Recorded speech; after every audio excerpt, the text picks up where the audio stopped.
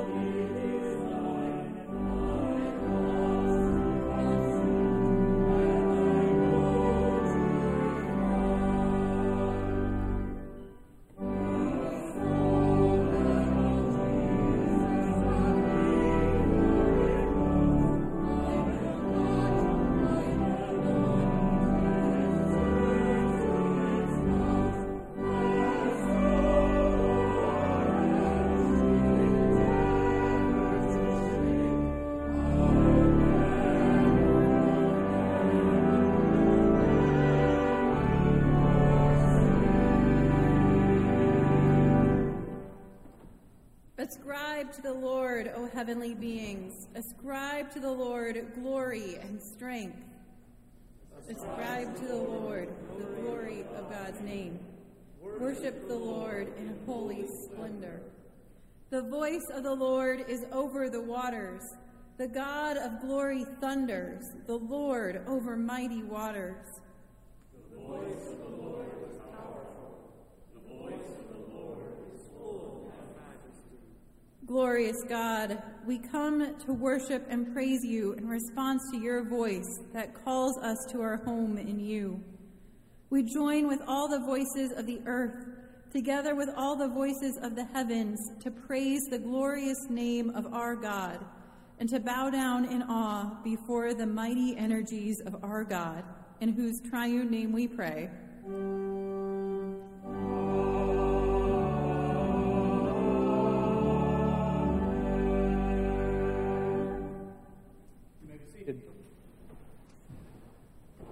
Grace to you and peace from the First Presbyterian Church in Philadelphia, both those gathered here in this sanctuary and those worshiping in other locations. We are indeed glad and grateful to gather in the name of the Lord, and because it is in Christ's name that we gather, our word of welcome is one with absolutely no qualifying adjectives attached whatsoever. All are welcome in God's house, and in such a way we greet one another. I'd like to highlight a few things from your bulletin, and also not in your bulletin, for our particular attention in this week to come. The first thing I'd like to say a word about is COVID protocols. We are obviously in a period of heightened infection in the city of Philadelphia, and I remind you that the city of Philadelphia is under a mask mandate. So unless you are a worship leader who has been recently tested negative, as both Megan and I did this morning, we ask you to keep your masks on, and we'll only remove these while we're speaking, and that's for the benefit of people who are hard of hearing. I'd like to invite you, if you wish, to take a poinsettia with you as you go. Please do leave the pots that they are in. Take just the poinsettia, but please take all that you wish. We would love for them to be removed.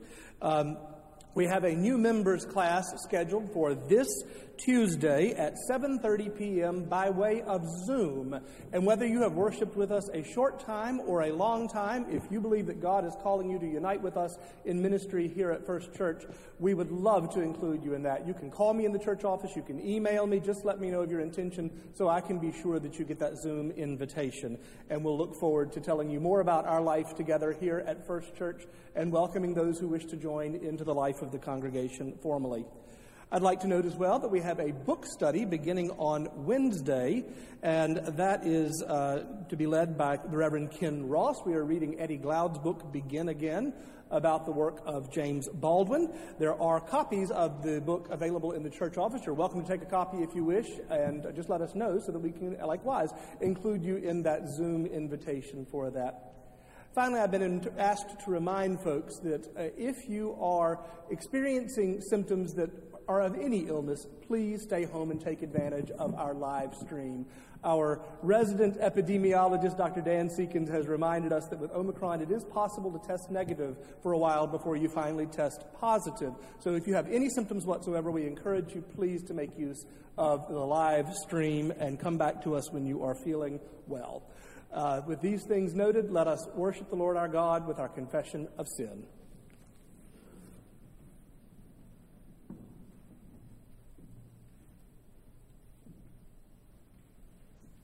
God loves us and calls us each by name. Knowing we are eternally forgiven and infinitely loved, let us boldly confess our sin before God, first together and then in silence. Holy God, you have called us by name. We belong to you. In our baptism, you have sealed us as your own. Though we go through the deep waters, they will not overwhelm us. Though we walk through fire, it does not consume us. Your claim on our lives is total, complete. Yet we live at times as though there were parts of our life that do not belong to you, as though there are aspects of our being that are outside of your care. Forgive us, we pray. Restore to us the knowledge that we are fearfully and wonderfully made by your own hand for your good purposes. Hear our prayers, O Lord.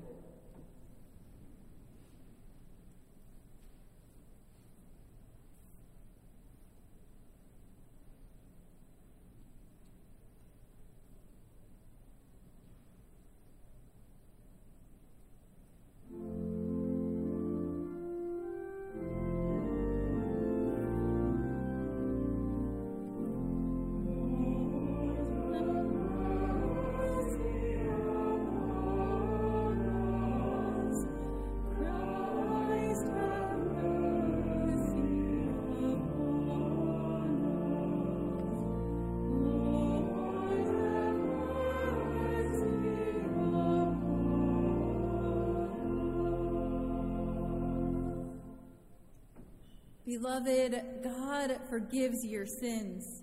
Know that you are pardoned, and be at peace to love the Lord and serve the world. Believe in the good news and the promise of the gospel. In Jesus Christ, we are forgiven. Our first scripture reading this morning comes to us from the book of Acts in the 8th chapter.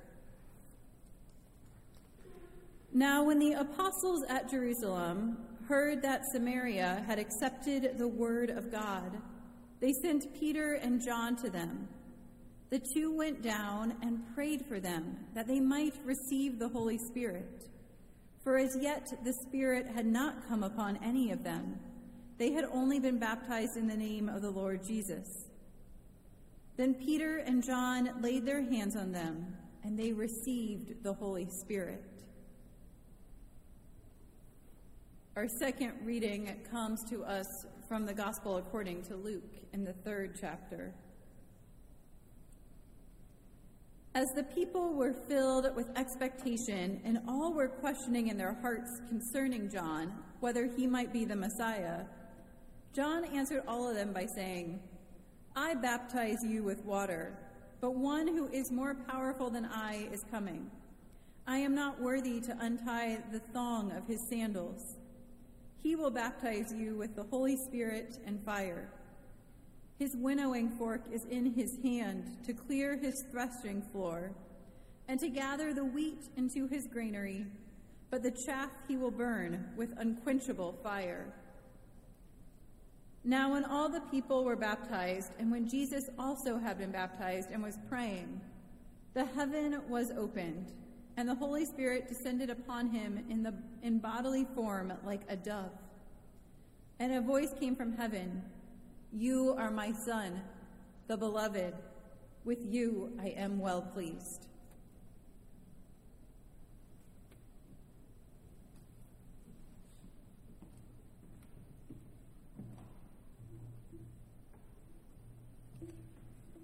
Our Old Testament lesson is taken from the book of the prophet Isaiah in the 43rd chapter, the first 7 verses.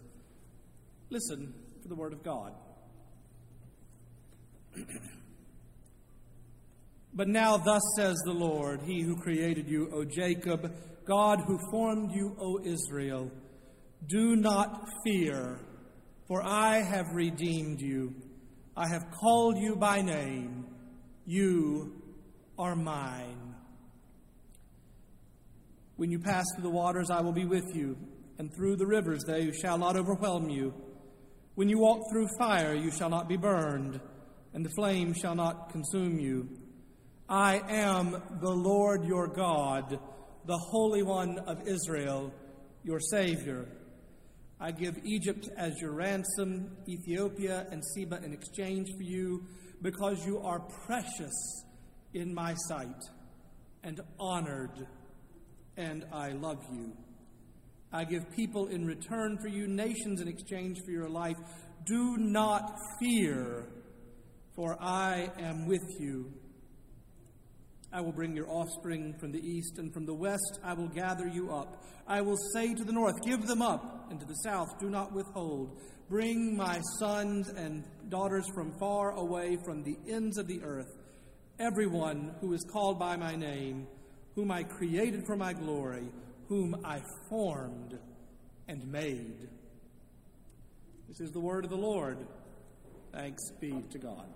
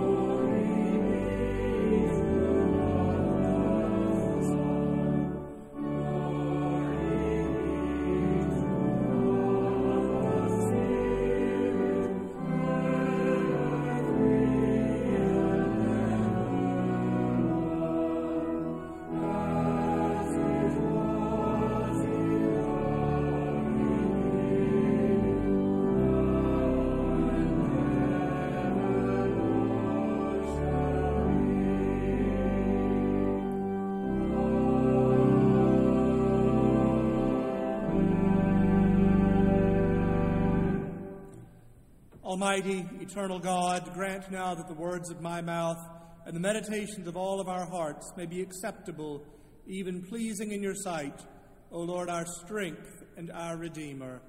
Amen.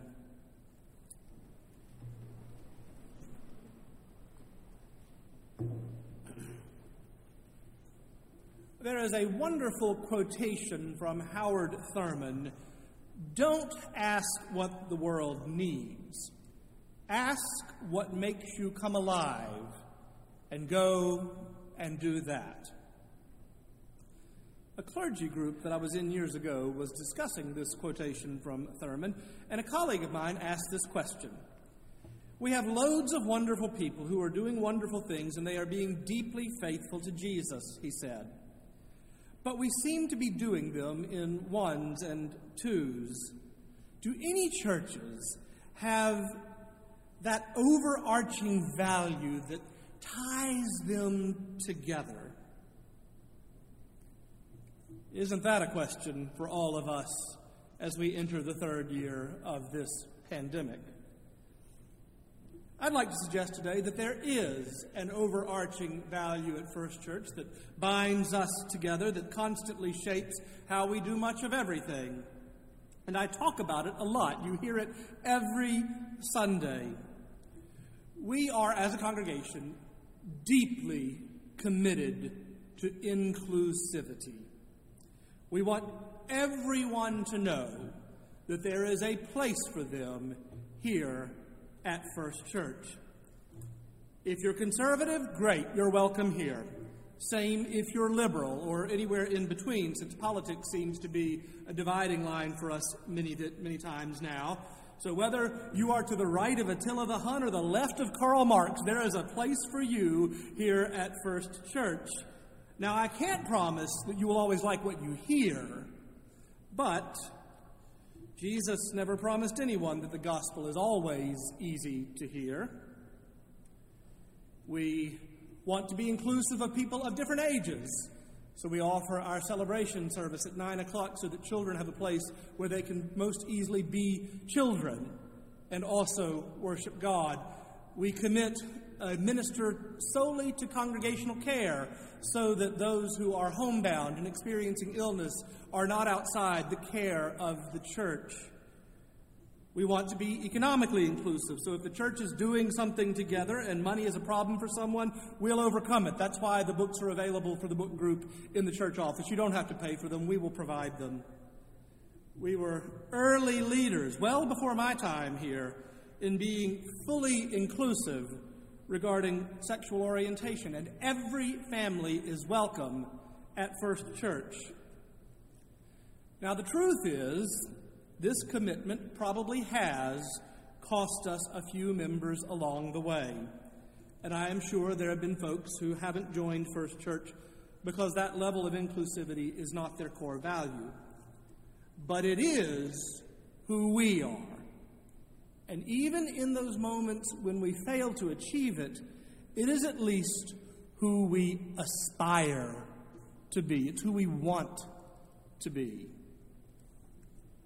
I believe it is what makes us come alive. I want you to know that I am monumentally aware that those of us who are here every Sunday and those who worship online every Sunday can probably recite the beginning of the welcome verbatim by now.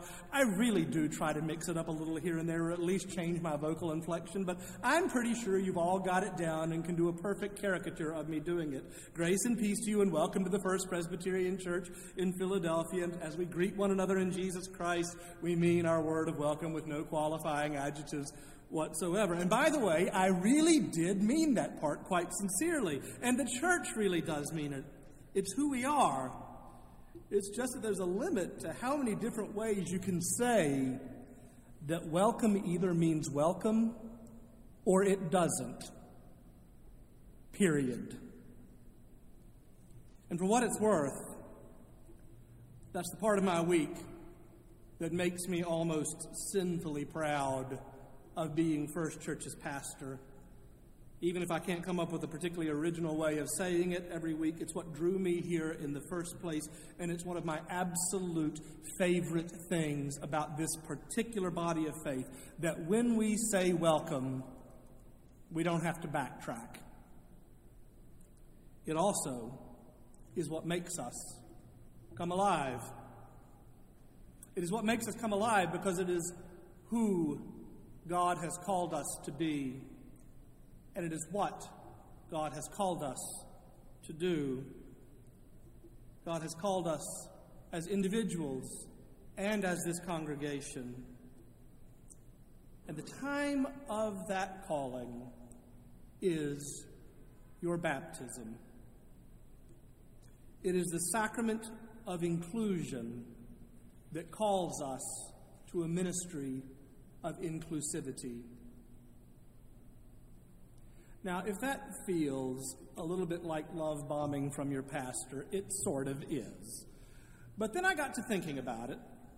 I'm sitting here telling you I think that it's an admirable and rare trait for a congregation to seek to be truly and deeply inclusive, to welcome with the kind of welcome that is as big and wide as we believe God is. But then I had to think for a moment about what the obstacles are to being a truly and deeply welcoming congregation. And as I thought about it, my mind came back over and over again to the same thing, that the chief obstacle to the kind of welcome that God calls us to live out deeply is fear. To be sure, there is a certain amount of fear of the other that has driven churches to fall short of the mark of a genuine welcome. And certainly the church, an institution comprised, as we are, of redeemed sinners, has missed the mark on occasion. Every church misses the mark on occasion. This church has missed the mark on occasion. This pastor has missed the mark on occasion. You get a bunch of people together and our limitations will fairly quickly become evident in any instance. But that's really not new to this body of faith. It's a story that is as old as faith itself. The fear of the other is something that the Bible seeks to address over and over again. Why do you suppose, for instance, that the Bible is so full of concern for the alien resident living in your towns, to take a line straight out of the Ten Commandments? It is because the fear of the outsider or the other is a seductive fear. And I do not mean to suggest that those of us who articulate or seek to articulate a vision of welcome as wide as God's grace are somehow always fearless and pristine, whereas those congregations and persons who erect barriers, intentionally or otherwise, are somehow faithless. Indeed, it is the fear of being unfaithful to God's designs and wishes that has motivated a great deal of exclusivity in the church through the years. But on the topic of fear, the Bible has a great deal to say. Perfect love casts out fear, writes John in his first epistle. Do not be afraid, only believe, says Jesus in Mark's gospel. And of course, the word of the Lord to us from Isaiah today: do not fear, for I have redeemed you. I have called you by name. You are mine. God's claim on us is what enables us to do and be what God calls us to do and be. And this word of grace comes to the Israelites at precisely their lowest moment, when God calls them to be raised up and gathered in and to know who they are and who it is that has called them to be who they are. That calling comes right after one of the harshest judgments the Israelites encounter. It comes right on the heels of and in the depths of the Babylonian captivity. Now, I told you a few weeks ago that while the problem the Israelites faced early on in their institution as a people of God was idolatry, by the time we get around to the major and minor prophets, who incidentally are identified as major or minor prophets for no reason other than their length. Major prophets are long-winded, minor prophets are short-winded. The chief complaint that God has with the people is, first, that they have dabbled in foreign alliances rather than relying on God to protect them. And secondly, and more importantly, in the minor prophets, that they have run roughshod over the poor, the orphans, the widows, the aliens, and generally the marginalized. Anyone they could get an upper hand on. Getting the upper hand on someone and using it is to practice exclusion, because it has nothing to do with bringing grace. When we bring grace, we include the person who is weaker in the interaction. And the result of this practice of exclusivity, practice of exclusion, is that the people of God go down to ruin. They are defeated in battle over and over again, finally, so conclusively that their best and brightest are dragged off to hard labor in a foreign land, and God says to them more or less, this is what happens when.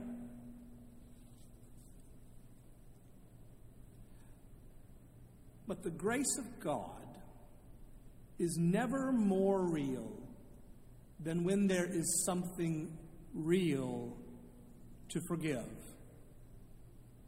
So following directly on the heels of God's judgment comes God's grace. So it is that the God of redemption says to the people, do not fear, for I have redeemed you. I have called you by name. You are mine.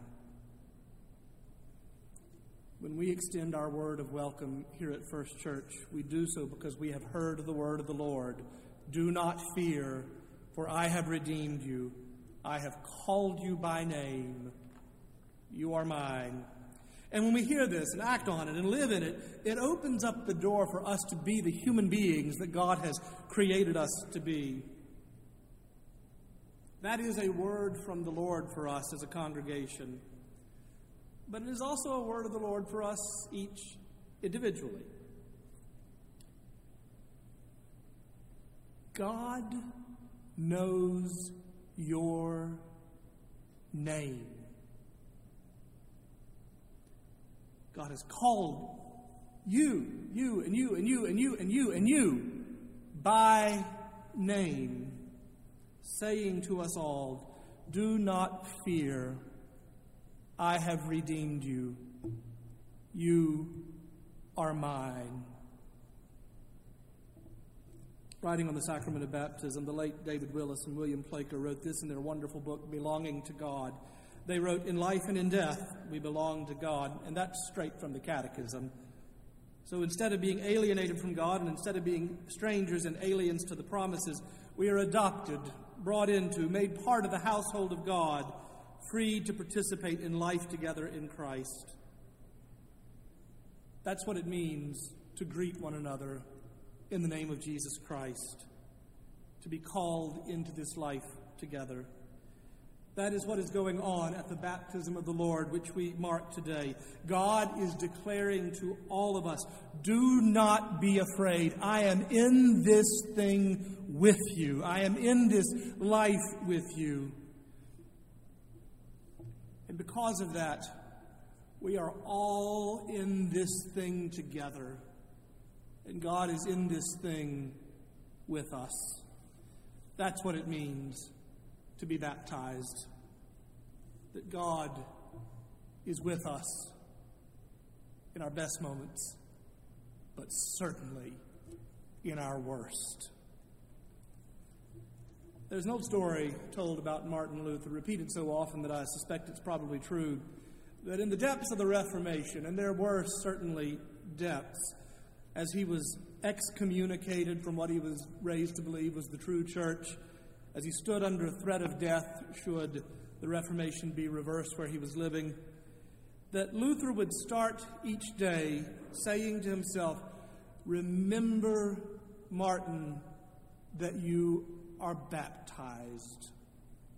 You belong to God. Remember that you are baptized. Back in the early 90s, Central Presbyterian Church in downtown Atlanta was remodeling their sanctuary. And if you've ever been through any sort of renovation in a church, you know that nothing is ever as straightforward as it seems. There's discussion about absolutely everything, from the color of the carpet to whether we recover the pew cushions or replace them. Will we have enough money to renovate the antiphonal organ? Things come up in renovations that just demand to be addressed. And what came up for Central Church was the placement of their baptismal font. It turned out that most of the members of the renovation committee wanted to keep the baptismal font exactly where it was, but that the building had been so significantly renovated that the traffic flow patterns had changed so that everyone would have to walk past the font to get into the sanctuary. So the architect, advising the congregation, quickly pointed out to them that this was a problem. Surely they didn't want the font right in the middle of everything. Surely it should be moved to the other side of the sanctuary, out of the way. No, the committee said. They wanted it right in the middle of everything. They wanted all the traffic to go past it. They wanted the people to touch it and to brush up against it. They wanted elderly people to lean on it when they needed a rest, and for children to run around it. In short, they wanted it right in the middle of it all, right in the middle of their common life. Remember you are baptized, said Luther. Remember you are baptized. Be free of fear. Live together in the common life to which Jesus Christ has called us in his baptism, to know that we are all in this thing together, and God is in this thing with us. Do not be afraid, for I have redeemed you. I have called you by name. You are mine. In the name of the Father, and of the Son, and of the Holy Ghost. Amen.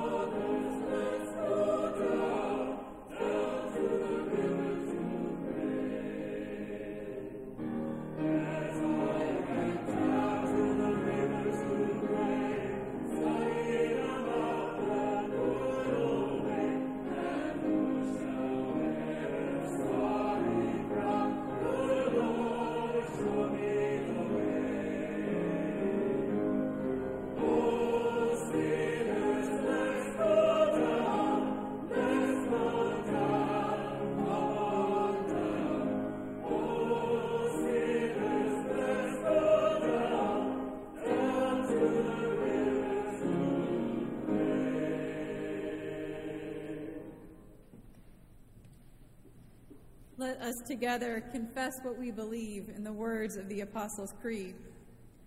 I believe in God the Father Almighty, maker of heaven and earth, and in Jesus Christ, God's only Son, our Lord, who was conceived by the Holy Ghost, born of the Virgin Mary, suffered under Pontius Pilate, was crucified, dead, and buried.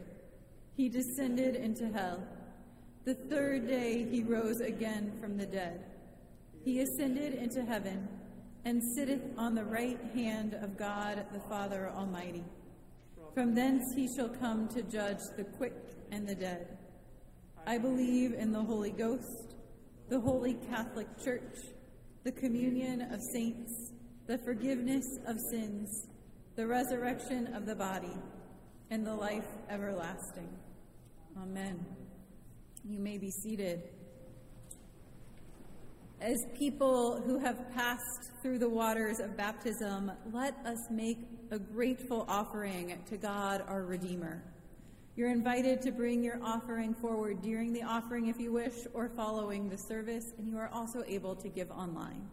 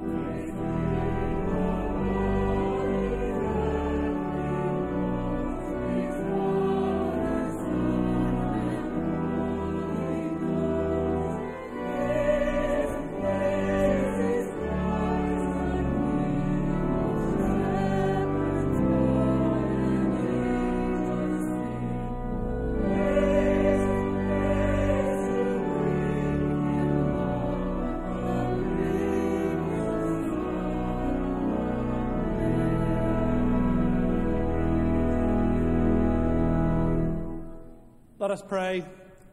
Eternal God, for the abundance with which you have blessed us, we give you thanks through Christ our Lord, asking that you would receive our offerings and bless them and multiply them, and that in using them we would see your kingdom at work among us. Through Christ our Lord. Amen. You may be seated. Friends, this is the joyful feast of the Lord, and Scripture teaches us that people will come from east and west and north and south to sit at table with our risen Lord, who is even now the unseen host at this table. Indeed, we read in the pages of the Gospel that the disciples first recognized the risen Lord as he took bread and blessed it and gave it to them, and their eyes were opened. Even still, we are invited to come and to see our Lord and to recognize him. This is not First Church's table. It is not a Presbyterian table. This table belongs to none but our Lord Jesus Christ, who calls all, who calls you. Let us pray. The Lord be with you. Lift up your hearts. We lift them up to the Lord. Let us give thanks to the Lord our God. It is right to give God thanks and praise. It is truly right and our greatest joy to give you thanks and praise, O God of mercy and might. In your wisdom you made all things and sustained them by your power. You have called forth people in every age to be your servants and speak your word. When we rebelled against your call and turned from your ways, in your love you called us back to you. You delivered us from captivity and made covenant to be our sovereign God. You sent prophets to call us to justice and compassion. Therefore, we praise you, joining our voices with the choirs of heaven and with all the faithful of every time and place, who forever sing to the glory of your name.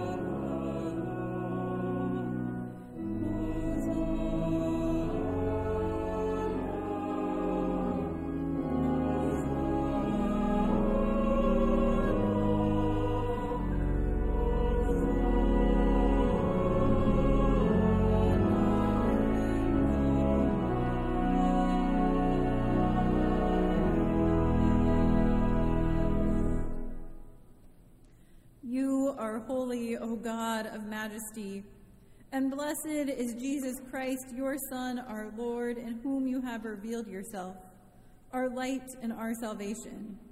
Baptized in Jordan's waters, Jesus took his place with sinners, and your voice proclaimed him your beloved. Your Spirit anointed him to bring good news to the poor, to proclaim release to the captives, to restore sight to the blind, to free the oppressed. He lived among us in power and grace, touching broken lives with your healing peace. By the baptism of his suffering, death, and resurrection, you gave birth to your church and made with us a new covenant by water and the Spirit. Remembering your gracious acts in Jesus Christ, we take from your creation this bread and this wine, and joyfully celebrate his dying and rising as we await the day of his coming. With thanksgiving, we offer our very selves to you, to be a living and holy sacrifice, dedicated to your service. Great is the mystery of faith.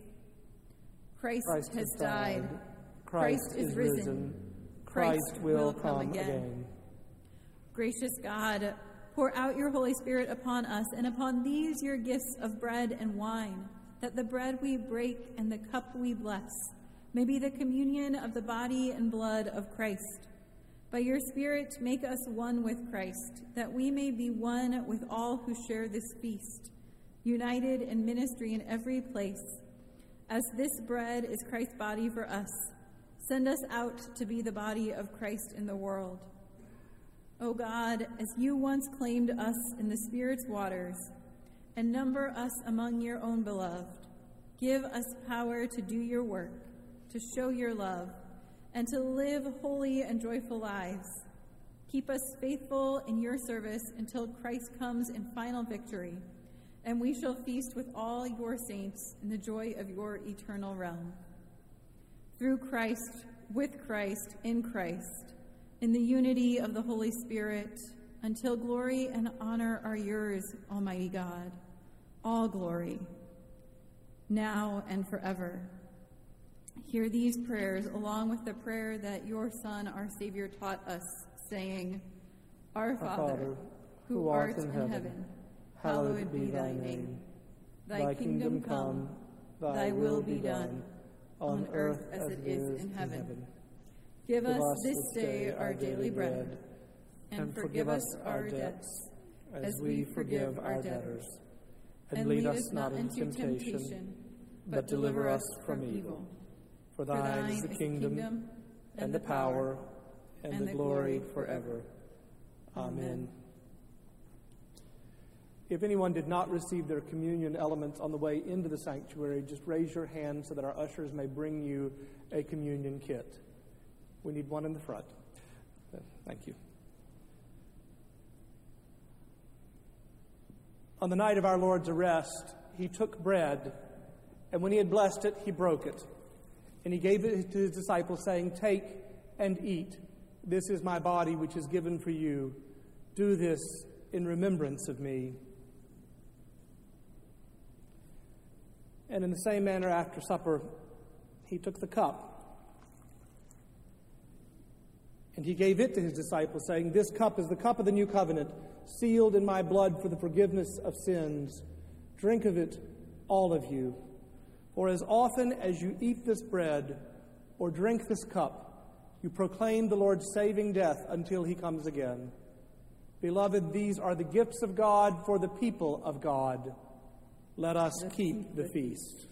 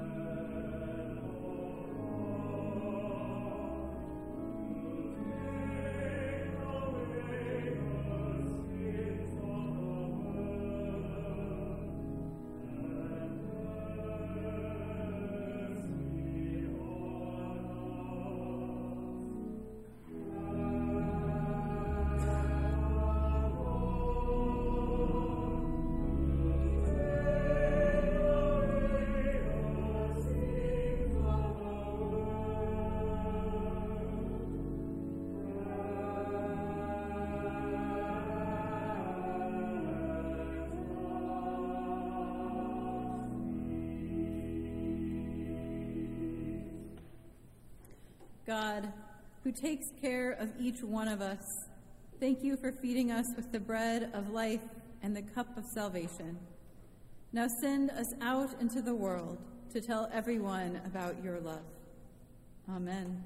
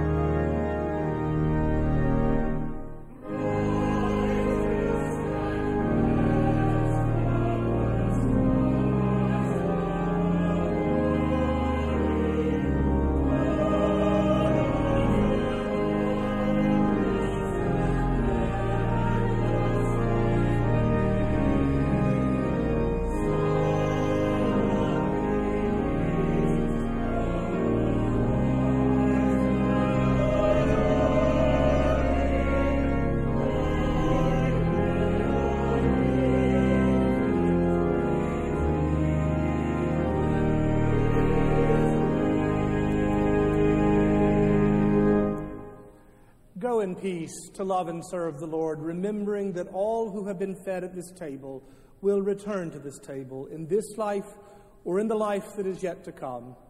And the Lord bless you and keep you. The Lord make his face to shine upon you and be gracious unto you. The Lord lift up the light of his countenance on you and those you love, and give you peace, both this day and forevermore. Amen.